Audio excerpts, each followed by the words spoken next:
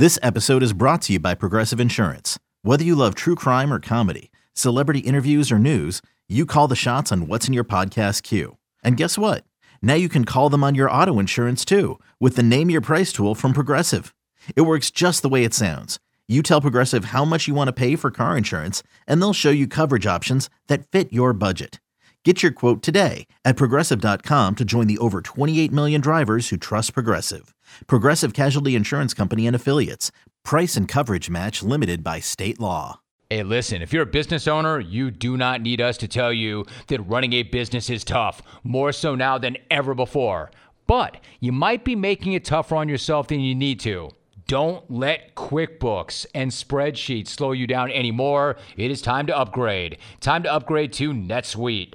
Listen, you need to stop paying for multiple systems that do not give you the information that you need when you need it. Ditch the spreadsheets and the old software that you've already outgrown. Now is the time to upgrade to NetSuite by Oracle. It is the world's #1 cloud business system. NetSuite gives you visibility and control over your financials, HR, inventory, e-commerce, and more. Everything you need, and it's all in one place instantaneously. So whether you're doing $1 million or hundreds of millions in revenue, save time and save money with NetSuite. Join the over 21,000 companies that are using NetSuite right now.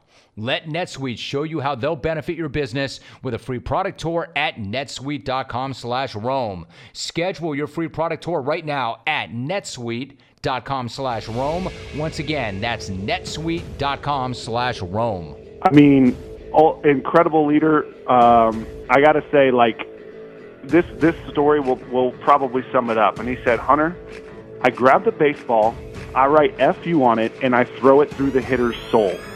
Every time.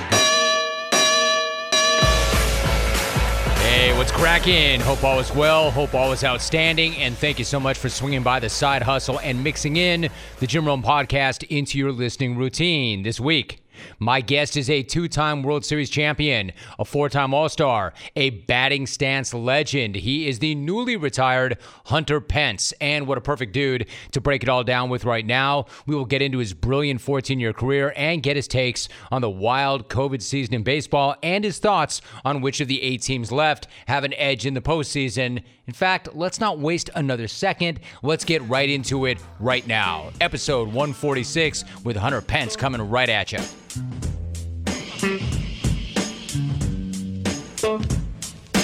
Hunter, listen, first of all, it's so good to get caught up with you, and I'm so glad you and I can sit and do this podcast. Before we talk about your recent retirement and your career and your future, let me first ask, how are you and Lexi and those close to you doing during this most unusual and challenging time? Hey, Jim, it's great to be on the show, and thanks for asking. Lexi is doing wonderful. We've been doing just fine, staying quarantined. You know, I did kind of half of the season before I got released, but fortunately we've had no issues with the family, and we've been safe and trying to stay as safe as possible, and everything's been good. Good to hear that. Now, Hunter, you and I, before we started talking about something very briefly, and I said I want you to save this for the show itself. You were listening to my daily radio program back in the day, and you heard something that stayed with you, that resonated with you. Can you share that story with me off the top? Yes, I knew when I heard that I got the opportunity to talk to you at the end of my career to have this interview, Jim, I had to thank you. And about 8 years ago, I wouldn't be sitting here today if it wasn't for listening to your show. I heard an interview. You were talking to Arian Foster, and I was playing with the Astros in Houston at the time, and he led the league in rushing. And you asked him a question. You said, were you surprised that you led the league in rushing? And Arian Foster said, no. I intended to do it. I read this book, Think and Grow Rich, and I intended to do it, and I did it. And while listening to that show, I decided to read that book, and it changed my life for the rest of my life. It changed the course of history, and I 100% credit listening to the show and that little tip from Arian Foster.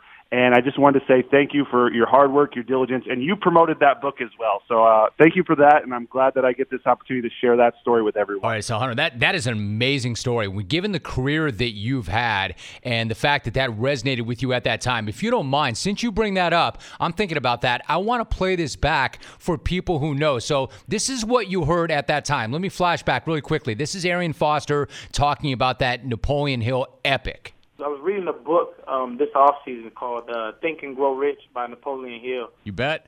Yeah, it's a great book. I recommend it to anybody who reads. But that's one of the things he talked about is he studied millionaires for some odd years, and that's one of the things he said was everybody that he studied, it was all or nothing. You know, they said, you know what, I'm going after this. You know, I'm gonna die trying, honestly. And I feel like that's how everybody needs to live their life. I think, you know, Will Smith had a great quote. He said I don't have a plan B because it distracts from plan A.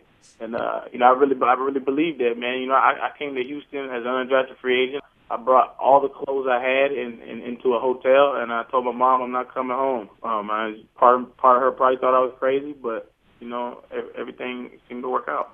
Dude, burn the boats, Hunter. Like, that was 2011. And that book that you and I are talking about that Arian Foster mentioned, I read that in college. And if you're saying to me that you and I might not be having this conversation right now had you not read that book, I'm saying to you, you and I might not be having this conversation right now had I not read that book when I was in college. Yeah, and I got chills listening to that story because it just inspires me, and it reminds me of like going through that first read of that book and the fuel and the passion and what it teaches you.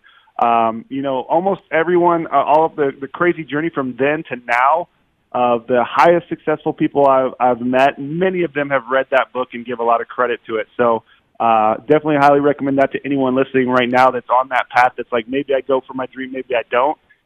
This will give you that little over-the-hump power to like, I love that he just took all of his clothes, got in a hotel room, was like, I'm not coming home. Like, this is it. Yeah, I love that story. I love that it had that impact on you, and I also love him resetting this notion of, hey, I don't have plan B. Plan B is going to take away from plan A, so I'm worried about plan A. Like, Hunter, already I can tell, you know, you and I are getting caught up, but you've always had this kind of energy and this optimism and this perspective, and you're generally really upbeat, and you understand this notion of journey. Here's my question. I mean, has it always been that way? Did you kind of pop out like that? Were you hardwired for that, or did you learn that and develop that?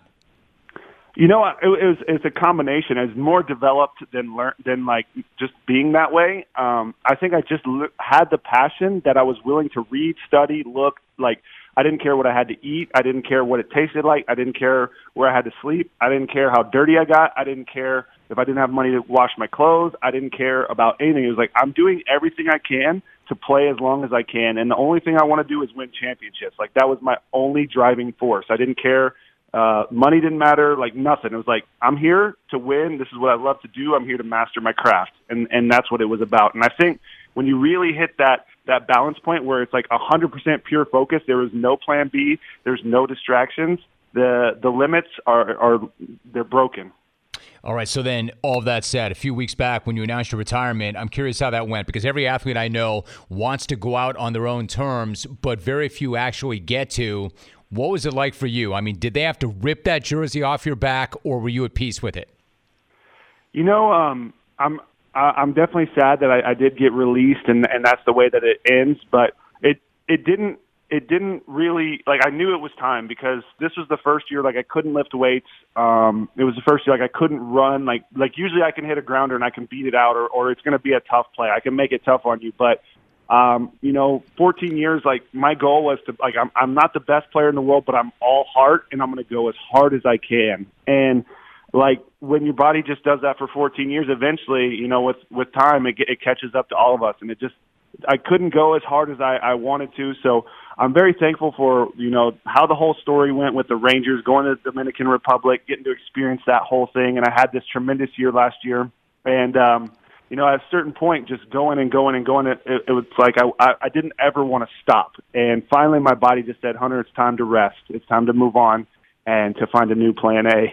Okay, see, now, like any great athlete, you have to listen to your body. But let me ask you this. It was such a weird year for everybody and so unusual for so many reasons. But let me ask you, like, how did you feel in spring training? How did you feel in summer camp? How were things going at that point?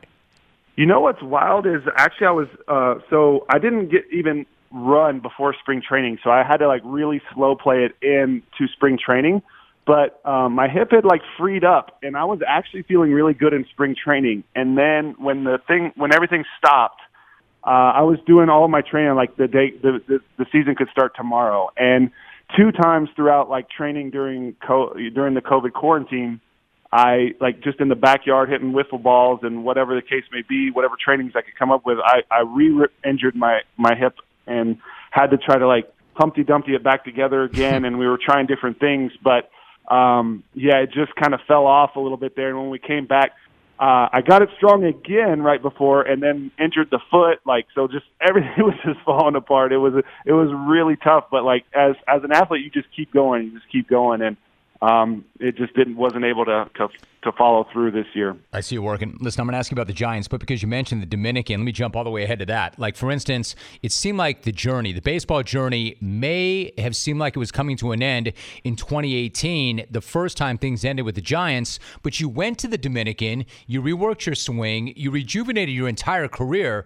What did that involve, and what was that process and that experience down there like?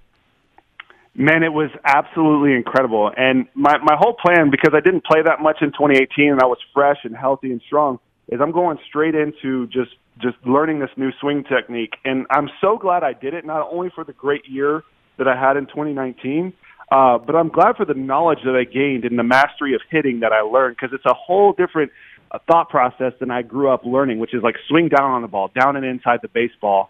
And this whole new swing playing thing it's a lot more physics. The physics behind it is way stronger, way more powerful with way less effort. And I just spent an hour and a half every day working with this guy, Doug Lotta, in LA. I did that for a month and a half, went to Dominican Republic, and that was a whole perspective, spiritual change in and of itself. It's just a different lens to see the world in, and the DR. The people over there, baseball is practically religion.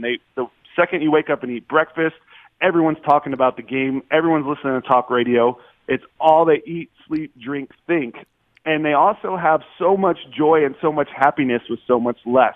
So there was just so many lessons, not only, just human self-mastery lessons, but also the baseball lessons and the great wisdom and understanding their culture. Because I'd played with so many of these guys for so long, the Dominican, and I didn't know kind of what made them tick. I understood that they didn't really ever follow lines. I understood, but I didn't understand the rhythm of their language, the rhythm of why they didn't have lines, the rhythm of how their country worked. And it's just it made the relationships that I had with everyone from the Dominican Republic so much deeper. And I saw the joy, and I understand their love, and I understand how much passion they had in the game of baseball and how they looked at it a lot different than America than we do over here, but they both can succeed in their own way. It was really, really cool. As I mentioned, perspective and journey. All right, so in 2012, of course, you were sent to the Giants as part of that deadline deal, and man, what an unbelievable clubhouse that was. Brian Wilson, Barry Zito, Mad Bum, Kung Fu Panda, Tim Lincecum. I mean, holy shit. What was it like to be in that clubhouse with the other 24? I mean, it was electric. You wouldn't even believe the world that we were living in. These were some of the greatest minds, some of the greatest leaders, and some of the people that you didn't even mention. The Ryan Vogel songs, the Jeremy Affelts, the Javi Lopez. Javi Lopez is one of the greatest communicators I've ever played with. The man won 4 World Series championships, 3 with the Giants, 1 with the Red Sox. It was just a collective mindset of leadership, baseball mastery, but also very electric personalities. Brian Wilson, I don't even know how to begin to fathom what he was thinking about, but it was one of the most creative humans, one of the most forward-thinking humans I'd ever played with. I remember him one time telling me, every breath that I take, every cell of my body is a World Series champion. And just that thought alone was like talking about the hemoglobin. I wasn't quite on his level, but it was really, really interesting for sure. I have some stories to tell. That is so interesting what you just said about him, because I was going to say to you, never mind teammate, have you ever come across another human being like Brian Wilson? And that's how you described him, like this guy is a human being. I mean, I know you have stories to tell. Give me one story about Brian Wilson. What's your favorite Brian Wilson story that you can tell? Man, it's it was just like if you were walking, or I got one day to walk around the mall, and it's he would just collect it would be like a swarm of people would just start following him, and he would just keep walking, and it was almost like, you think of the religious text of Jesus walking down the street, and then just swarms of people start following him, and he just handled it like there was no one following him, like we're going into Foot Locker buying a pair of shoes or something, and here's just people that don't even know him just following him. He just had that powerful of a vibe that people were just drawn to him, and I don't remember the exact stories, but it was legit stand-up comedy 24/7. I also remember one day he got pack of shoes, like a shipment of shoes, and he was freaking out about how happy he was. He had like $10,000 worth of shoes delivered, and like these shoes had wings on them and like lights, and this was before all of the new crazy shoe stuff was happening. So he was just really, really forward-thinking, insanely stylish, and just his presence just commanded attention, and it was definitely intense to be around, but really funny. He was like the Pied Piper. I know what you're talking about because I can remember, like, I've done TV shows for years and years and years, and I know what it's like when guys walk in the room, and I can't think of another guy who had that kind of presence walking into a room that Brian Wilson did in his prime, because you never knew exactly what you were going to get. We had some wild interviews. Now, when you talk about different thinkers, I got to say, I've always said this, Hunter, I can't afford to play favorites, but one of my favorites ever in Major League Baseball is Barry Zito. I love Barry Zito. What do you make of him, or what did you make of him as a teammate, a personality, and really, a free spirit? Yeah, he was actually an incredibly sweet human. Right. He was so nice. He was like a big gift giver, very quiet and standoffish a little bit, but had your back 100%. Like if he came out with you, it was like you were down, like it was going to be one of those nights that you from The Hangover or something. Like you have no idea what he's going to do, because he's never thinking what you think he's thinking. It's always like some out of the box thought or whatever the case may be. But as far as teammate, he was the Zen master. I remember asking him why he was number 75, and he was like, well, I was thinking of my name, and I was started putting all the numbers, and I wanted to have a number that looked good with the name Zito, and just 75, and my name just went on top of it just perfectly. And I was just like, what? You were you wanted the aesthetics to match your name, and Wow. And I was kind of like, yeah, it kind of does. The 7 and the 5 kind of give you a nice little line, where your name pops up just perfectly. That is funny. That's really funny, not surprising. Now, the thing is, pretty much every pro athlete I know wants to see how they're going to do on the biggest stage. You had one of the best individual World Series ever in 2014 when you hit 444 and you had 12 hits. You knocked in 5 runs. You led the Giants to a world championship. What do you remember most about that series? And then what was it like to play your best when it mattered most on the biggest stage? Once again, back to the Think and Grow Rich. I legit meditated on that 20 minutes in the morning, 20 minutes at night, being a champion. I didn't know how, didn't know when, didn't know where. And, I just, the main things that I remember is Santiago Casilla, talking about how, the Council of Elders, nobody's going to believe it for us. Jake Peavy, anything the mind can conceive in the mind can believe in the heart, or the mind can conceive and the heart believe you can achieve. So we were all about a collective vision of how do you see yourself, and that deep, deep, deep will. And I mean, obviously, Madison Bumgarner, what he did coming in that Game 7 against Kansas City, and also the Travis Ishikawa walk-off home run to go to the World Series, where literally pandemonium. It felt like the world was shaking. The stadium was going so crazy. So there was just so many memories, but I just remember being super focused, hyper-focused and hyper-free. I saw one time LeBron talked about feeling nothing. The magnitude of the World Series meant nothing to me. I only saw, I was just in such a zone that the 2 months or the month of the playoffs felt like a year's worth of time, because I was just nonstop thinking from the second I woke up to the second I went to sleep. I love this team. I love this game. We're going to win today. That was it. Did you know that a fire department responds to a fire every 24 seconds? Well, October is Fire Prevention Month, and we have teamed up with First Alert, the most trusted brand in fire safety, to help you be prepared for the unexpected and to review some key safety tips. As an example, smoke and carbon monoxide alarms help provide an early warning in the event of a home emergency. And having enough First Alert smoke and carbon monoxide alarms is one of the best things that you can do for your home and your family. So you want to install alarms on every level and in every bedroom of your home. Once these alarms are installed, it is important to maintain them by testing them with regularity. My favorite is First Alert's combination smoke and carbon monoxide alarm with a 10-year sealed battery. The alarm provides 2-in-1 protection against both smoke and carbon monoxide, and I don't need to sweat changing that battery for a decade. Also, while spending extra time at home.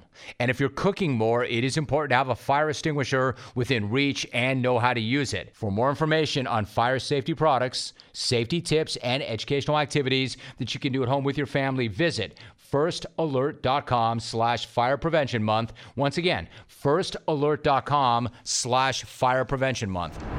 So you're in this flow state. Everybody tries to get into the flow state, and I think you can learn to get into that state, but if you want it that badly, it would seem like you couldn't get into it. Like, how were you able to get into that state or that zone and then maintain it so long? How did you do that? Physically or mentally or emotionally? How do you do that? What does that involve? And I talked a little bit about this with some of the Red Sox staff last year at the All-Star game. We were talking about the soul power that it takes to win a World Series and how you have to dig to the depths of every fiber of your soul. And for me, it was a thought momentum that started from the day the season ended the year before. And I was just like, I was so upset with how it ended in 2013. And I was just like, no one can stop how much I think this. And I literally was like, I'm going to think it every morning, every night from this day forward that I'm a World Series champion. I don't know how, I don't know when, I don't know where, but I'm going to think it, and I'm going to be it, and I'm going to believe it, and I'm going to not let any doubt ever outweigh my belief. No matter what anyone says, we're not good enough. I do remember there might have been, they questioned Sabian on, why didn't you trade for anybody? And he's like, I don't know if we're good enough. And I think that was actually genius of him to say that to the media. And I think that he did it intentionally because this was a very brilliant man. I think he said it to light a fire under us, and it did. And we were like, you don't think we're good enough? We're going to do this anyway. It was just that soul power of thought momentum, not quitting. Everyone, what do you speak? What are your words? How do we talk about ourselves? And we just had those guys that understood that Javi Lopez that was like, hey, you're the best out there. You all day, every day. It was just what can we do to get better? Maybe we lost this game. Nobody believes in us. We're up against the wall, but we can win it all kind of thing. So I think it was just things just start to align up when you align yourself and you build a thought momentum and a belief momentum from a long time. You can't just do it I'm going to do it today and it hasn't happened yet a week from now, or I'm going to do it today and it hasn't happened a month from now. You have to want it and feel it and be it so bad that you're willing to do it for years and years and years. And if nothing comes your way, it's so unconditional that you don't care. You get up the next day and do it again. Man, it's amazing. I mean, it's so powerful. It's so strong. I can feel it coming through the phone. And then how powerful would it be if you had 24 other guys who felt the same way and thought the same way and approached it the same way? And we had that. Ryan Vogelsong told me that when he was driving, he was gripping the steering wheel and flexing his abs so they could be getting stronger while he was driving. If he had to be stuck in a car. Vogelsong brought such an energy. They talked about how he wouldn't talk 2 days before he started. And this guy, in 7 playoff games, we didn't lose a single one. Because what do you think the respect of everyone that's around you has for when you start, when you won't say a single word before you take the mound? And Tim Hudson, I got to share this story with you. One of the ultimate leaders. When he came over in 2014, there was kind of this thing where with the Giants, we didn't score much runs. We were the torture baseball. We played really good defense and we pitched really well. And we were in the 5th inning and Hudson gives up a squibber and a pass ball and someone gets a hit and they score a run. And I remember him slamming his glove my bad, guys, pick me up. And we're in the 5th inning, he gave up 1 run on some kind of cheese stuff. And that energy fueled you. We're no, we us pick you up. You're picking us up. And that literally led all of the staff, not only because Vogelsong lived that, was that, Kane was that, it just kind of showed the message of everyone, we're in it for each other. We're not in it for ourselves. And it was just, it was really special time and really special people that were on in the middle of that run. Huddy, that's a great story. And Hunter, you mentioned, I could run down every one of these guys. You're right. It was such a unique crew. You mentioned Jake Peavy, another one of my favorites. If you could bottle, you can't even explain what this guy's about. His toughness, man, his ferocity. Dude, this guy's pitching his lat came off his bone. This injury isn't even a thing, and he's still going. How would you describe Jake Peavy and what he brought to it? And this guy's grit and courage. I mean, incredible leader. I got to say, this story will probably sum it up. And he said, Hunter, I grab the baseball, I write FU on it, and I throw it through the hitter's soul. every so time. good. I mean, It's the best. You talk about deep, and this guy would be like, if he wasn't pitching, he was like, last night I was at the prison and I was talking to these guys and I was singing them music. The guy just had like love of humanity, charity on his mind, and then the ultimate warrior on the field. Just a truly great leader. I remember him just screaming, like, if this plane lands, like, Pittsburgh screwed, like, just anything that could rally the momentum and the energy. And because, obviously you hit, like, the turbulence and teams get all scared or whatever. And Peavy was all scared, and he's like, I guarantee you, if this plane lands, Pittsburgh's screwed. And it just, like, got us all laughing. And we started screaming that the rest of the way, like, until the end of my career. But he started just the randomest things, and he was just a sweet soul that came out there and went crazy for one day out of 5. Amazing. So, Hunter, like, I grew up in Los Angeles, and I grew up an enormous Dodger fan and a big sports fan.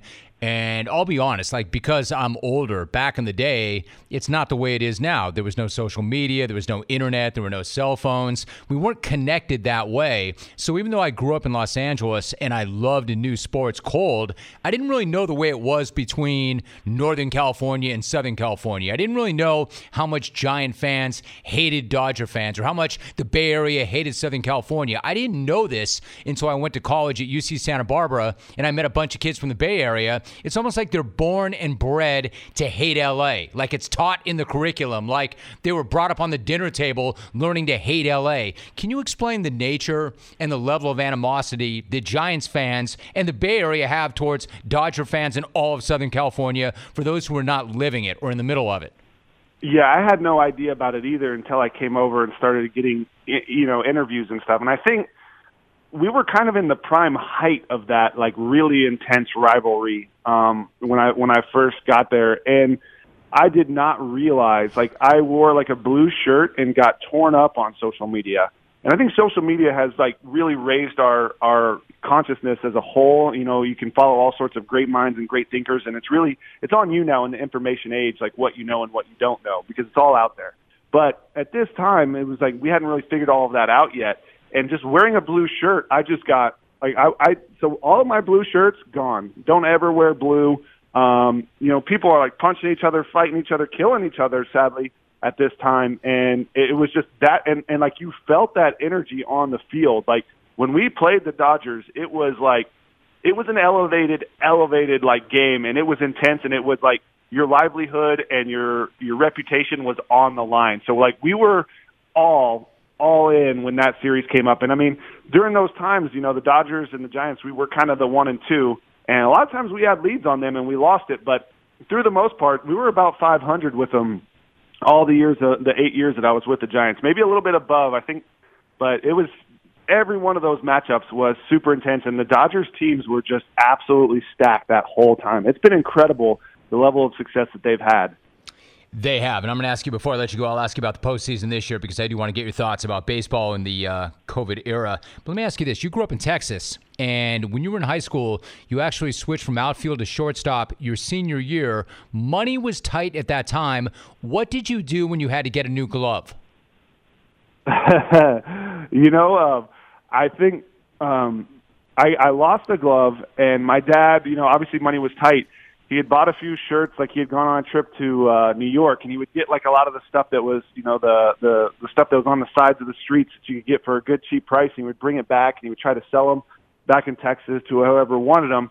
And so he traded a couple sweatshirts to my good friend now, Chris Gay, who ran coverall bases for a long time, cancer survivor, just ultimate great human. And he didn't really want the sweaters, but he knew that it was a young kid that needed a glove. He didn't know who I was. And he was like, sure, I'll take a couple of these sweaters and I'll give you a glove. That helped me out big time. I had a couple people buy me bats when I was a kid. I would knock on doors asking for donations to go to tournaments.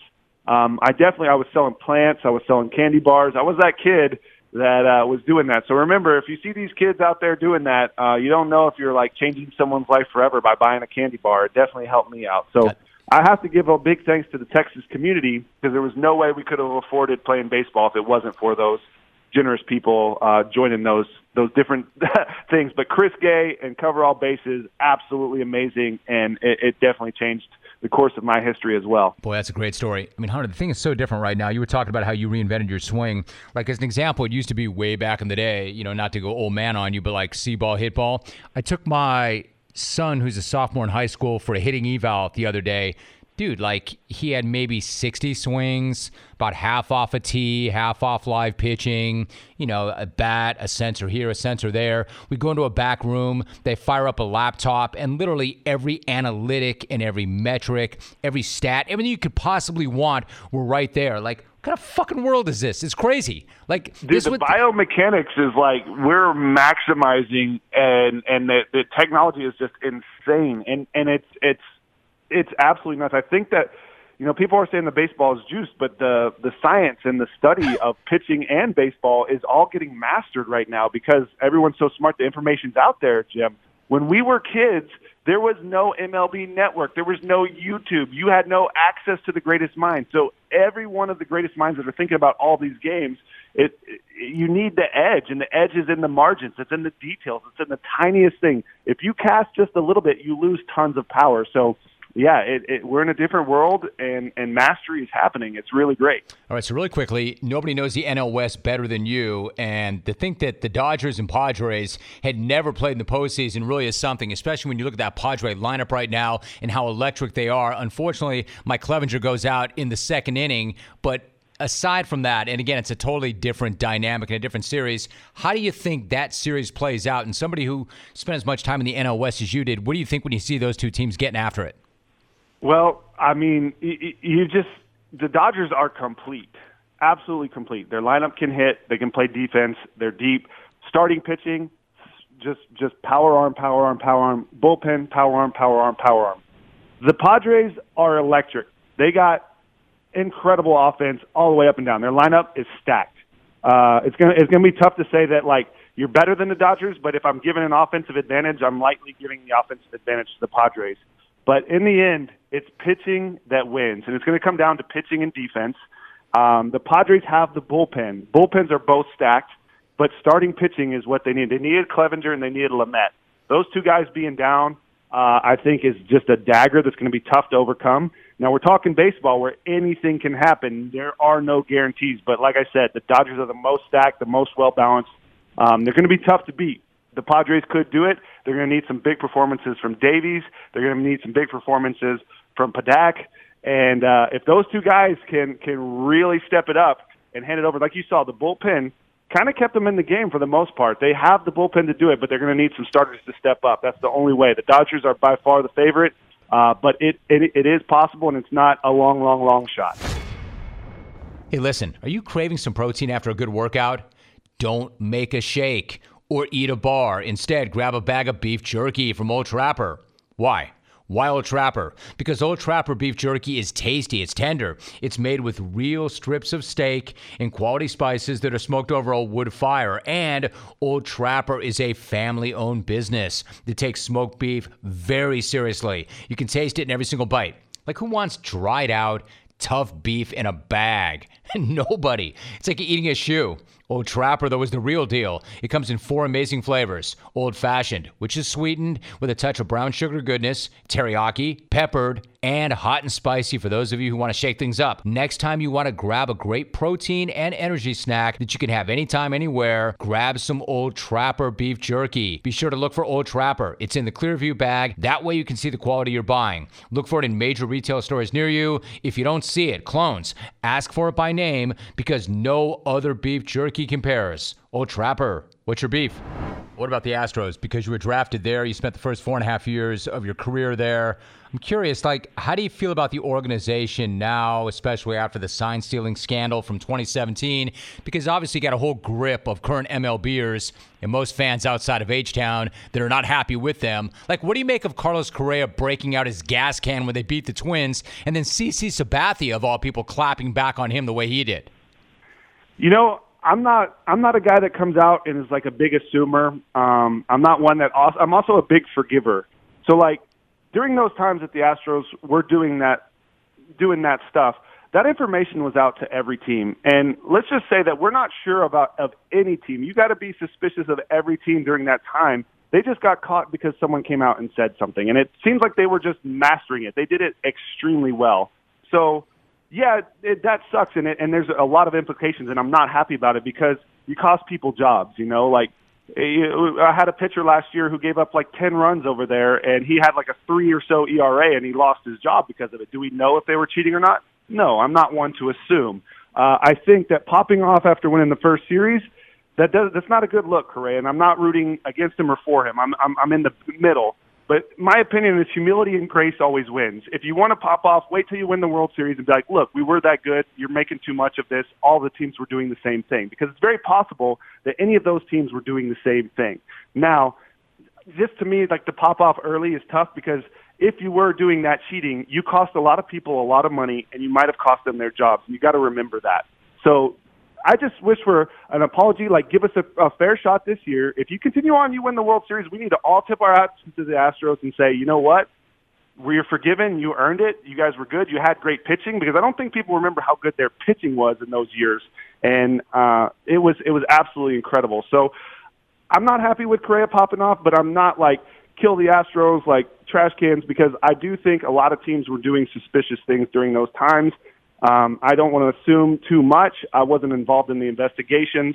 I want to enjoy some good baseball, and they're playing good baseball in the right time. But if they don't win the World Series and Correa popped off, it's going to really come back at them hard, and I don't want that to happen to anyone. I don't want hatred to be what we all feed off of. And I know sports and conflict, and you cost people money, but I'm a forgiver. I'm a lover. Let's play some baseball, and there's some great baseball going on right now. I don't think the A's are done. I don't think they're out of it, and there's a long way to go for the Astros to really prove that they were the best team in 17. If they win it this year, they can say what they want, and we all have to be like, you know what, you're right. There is a lot of baseball, great baseball still being played, but man, it's so strange, right? Like, because everything is. Like, what do you think when you see baseball bubbled up right now and you see these last rounds at neutral fields? For instance, how weird is it to see the Yankees and Rays playing postseason games 3,000 miles away from their stadiums with no true home team and no fans? Yeah, I mean, 2020 is just like, this is a historic year. It's stuff we've never seen. It is kind of sad to see those teams not playing home games. Like, the empty stadiums, we've all accepted that. But it's just, there's something classic about creating history because playoffs is baseball history. This is the epitome of greatness. And to watch, Yankees guys or whoever's going to be, and the Rays people, whoever's making this history, you want to see those images in their home stadiums. I'm not exactly sure why. I mean, it's just COVID. We all have to make sacrifices. So that's unique. I think that there is something special about the rawness of like, how much do you really love baseball? How much are you about the hype? Because there's an emotional feeling that you get with fans there. So it creates this whole new element of like focus of just raw baseball talent. And guess what? Everyone who wants to watch the baseball game is watching it on TV. So there's still a huge audience. We definitely miss the fans, but I do think that there's an X factor that made this season extra special to watch. Really cool. I think that it was fantastic, and the excitement of like all of the divisions only playing themselves and then coming together in a playoff series because you want to see who's better between East and West and Central. And after this round, the next round is going to be really exciting because it seems like the West and the East were obviously better because all of the Central got eliminated. 7 teams of the 16 made it to the playoffs in the Central, every one of which was eliminated. So when the winners of these East and West series come together to play, it's going to be electric. It's going to be exciting as a purist, a baseball purist.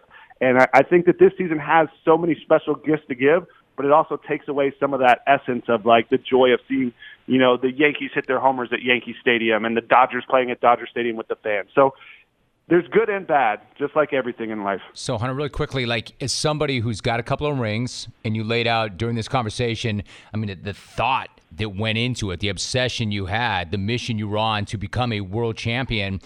When you look at this season, what do you think about whoever wins it all? Is there an asterisk? Is it just different? Do you think any less of it? Would a championship this year mean any less than the 2 you won? How would you characterize it? Man, I'm giving full credit to whoever wins because this was a difficult year.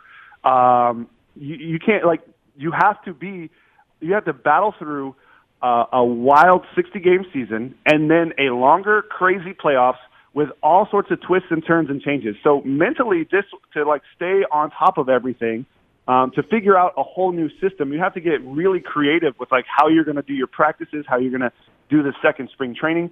I think there's just as much credit. You have to be the best in the world to win in these circumstances. These are the circumstances of 2020. Yeah, it's not a 162-game season, but this was the circumstances. Go be the best at it. And that's what competition and that's what sport is all about. So I'm giving full credit. I'm not one to like, oh, you can't credit this season because it was only so-and-so. No, you still had to earn it. You had to go and get it, and these were the circumstances. Figure it out. I love it. I'm with it. Let's go. Good. I love that. All right, so finally, you've always known that there was a ton of life before baseball. There's a ton of life after baseball. You've always been about the journey. Where does the journey take you next? You know, I don't have a direct A. Right now, I'm full in on just streaming on Twitch, playing video games, and doing content. I'm looking forward to maybe broadcasting, talking baseball, because I think I have a wealth of baseball knowledge, and hopefully maybe advising or being a part of baseball in the future, as well as Perfect Game broadcasting, which is youth baseball. So I love youth baseball. I have a wealth of baseball knowledge. I want to share it. I want to speak it. I love talking it. I love watching it. So my whole career, I was a baseball fan and a player. So we'll see where the future goes, and I'm going to take a little time to make sure I pick the correct plan A, and I'm going all in, Jim. Yeah, you and Lex are having a great time creating content together, right? Leave me with that thought. What's that like? So yes, we've been doing content for a long time. Let's Get Lexi was her YouTube channel that showed kind of our behind the scenes life of the baseball world. She's now created Pineapple Labs, which is doing different coffees with coffee mugs, and they're going to good causes. And she's also building up kind of all of the things that she loves in this Pineapple Lab. So go to pineapplelabs.com, try out some of her coffees. She's doing really unique mugs as well. It's great coffee. It's a great mug, and it's going to different charities every month so far. And, that's just been it. My content is just, Magic the Gathering, nerd culture, Among Us, which is a super fun game, Jim, if you ever get a chance. Interesting to check out. It's definitely drama-filled. It's basically mafia. There's 2 killers. There's 8 crewmates, and that's that. I love it. Awesome stuff. Hunter, I know, especially at this time, one, because you announced your retirement, I had to touch base with you. But, man, that's the kind of energy and content and perspective and attitude that we all need. Congratulations, man, on an amazing career. I know you're only getting started, and so good to get caught up with you, man. I really appreciate that. Yeah, thank you, Jim. Great to be on your show. All the best, and I really appreciate you bringing me back for one final run. Hey, listen, are you craving some protein after a good workout? Don't make a shake or eat a bar. Instead, grab a bag of beef jerky from Old Trapper. Why? Why Old Trapper? Because Old Trapper beef jerky is tasty, it's tender, it's made with real strips of steak and quality spices that are smoked over a wood fire. And Old Trapper is a family-owned business that takes smoked beef very seriously. You can taste it in every single bite. Like, who wants dried out, tough beef in a bag? Nobody. It's like eating a shoe. Old Trapper, though, is the real deal. It comes in 4 amazing flavors. Old Fashioned, which is sweetened with a touch of brown sugar goodness, teriyaki, peppered, and hot and spicy for those of you who want to shake things up. Next time you want to grab a great protein and energy snack that you can have anytime, anywhere, grab some Old Trapper beef jerky. Be sure to look for Old Trapper. It's in the Clearview bag. That way you can see the quality you're buying. Look for it in major retail stores near you. If you don't see it, clones, ask for it by name, because no other beef jerky compares. Old Trapper, what's your beef? Enormous thanks to Hunter Pence for the time and the conversation. I enjoyed that very much. I hope you did as well. And if you're looking for even more great conversations, make sure to take a deep dive on any of the previous 145 episodes that we've already got locked and loaded in the library. They're all evergreen. They're all good. They all work. Also, get subscribed right now if you would. That way you don't miss a future installment. We do them every single Wednesday. I appreciate the support, and I'll be right back at it again in 7 days. Until then, here are your voicemails. First new message. What's up, Rome? It's Dr. Dave. It's great that you said that we don't want to hear politics from the clones. Does that mean that we don't have to hear any more phone calls from Jeff in Richmond and Vic in NoCal and Sarah T? That would be great. On the brighter side, Rex saying that you don't want to hear about his ruptured polyps. The good thing is you still need to get your colonoscopy, so please, people, do that and get your damn flu shot. Later. Message saved. Next message. Hey, Jim. Sorry it's not Dr. Dave. I just had to call because I absolutely love when the fucking Patsies fucking lose. In the press conference post-game, cheater chick, Bella Bitch, was asked, well, what about the out-of-bounds play and the refs? His reply, you go ask the refs. I didn't know ref responses were post-game press conference fodder. We're on to Cincinnati. We're on to Cincinnati. I'm a cheater. I'm a jack-off. We're on to Cincinnati. Message deleted. Next message. Jim, dead in South Bend. I'm behind the Taco Bell drive-thru behind Charlie White, so it's going to be a while. So I got some time. So, hey, I was watching the Colts play Chicago. Notice I didn't say Chicago Bears because I don't know if they were playing the Chicago Bears or the Chicago Broncos. What's up with them orange jerseys? Stick to Navy, Bears. Stick to Navy. Peace out, clones. Mask it or casket. Message saved. Next message. Romy, Justin from Melbourne, dude. I am so digging this Peloton, man. I have never been so motivated in my life, man. I mean, who can't get motivated on this thing, dude? All it is good-looking ladies screaming at you to get you motivated. I'm loving it.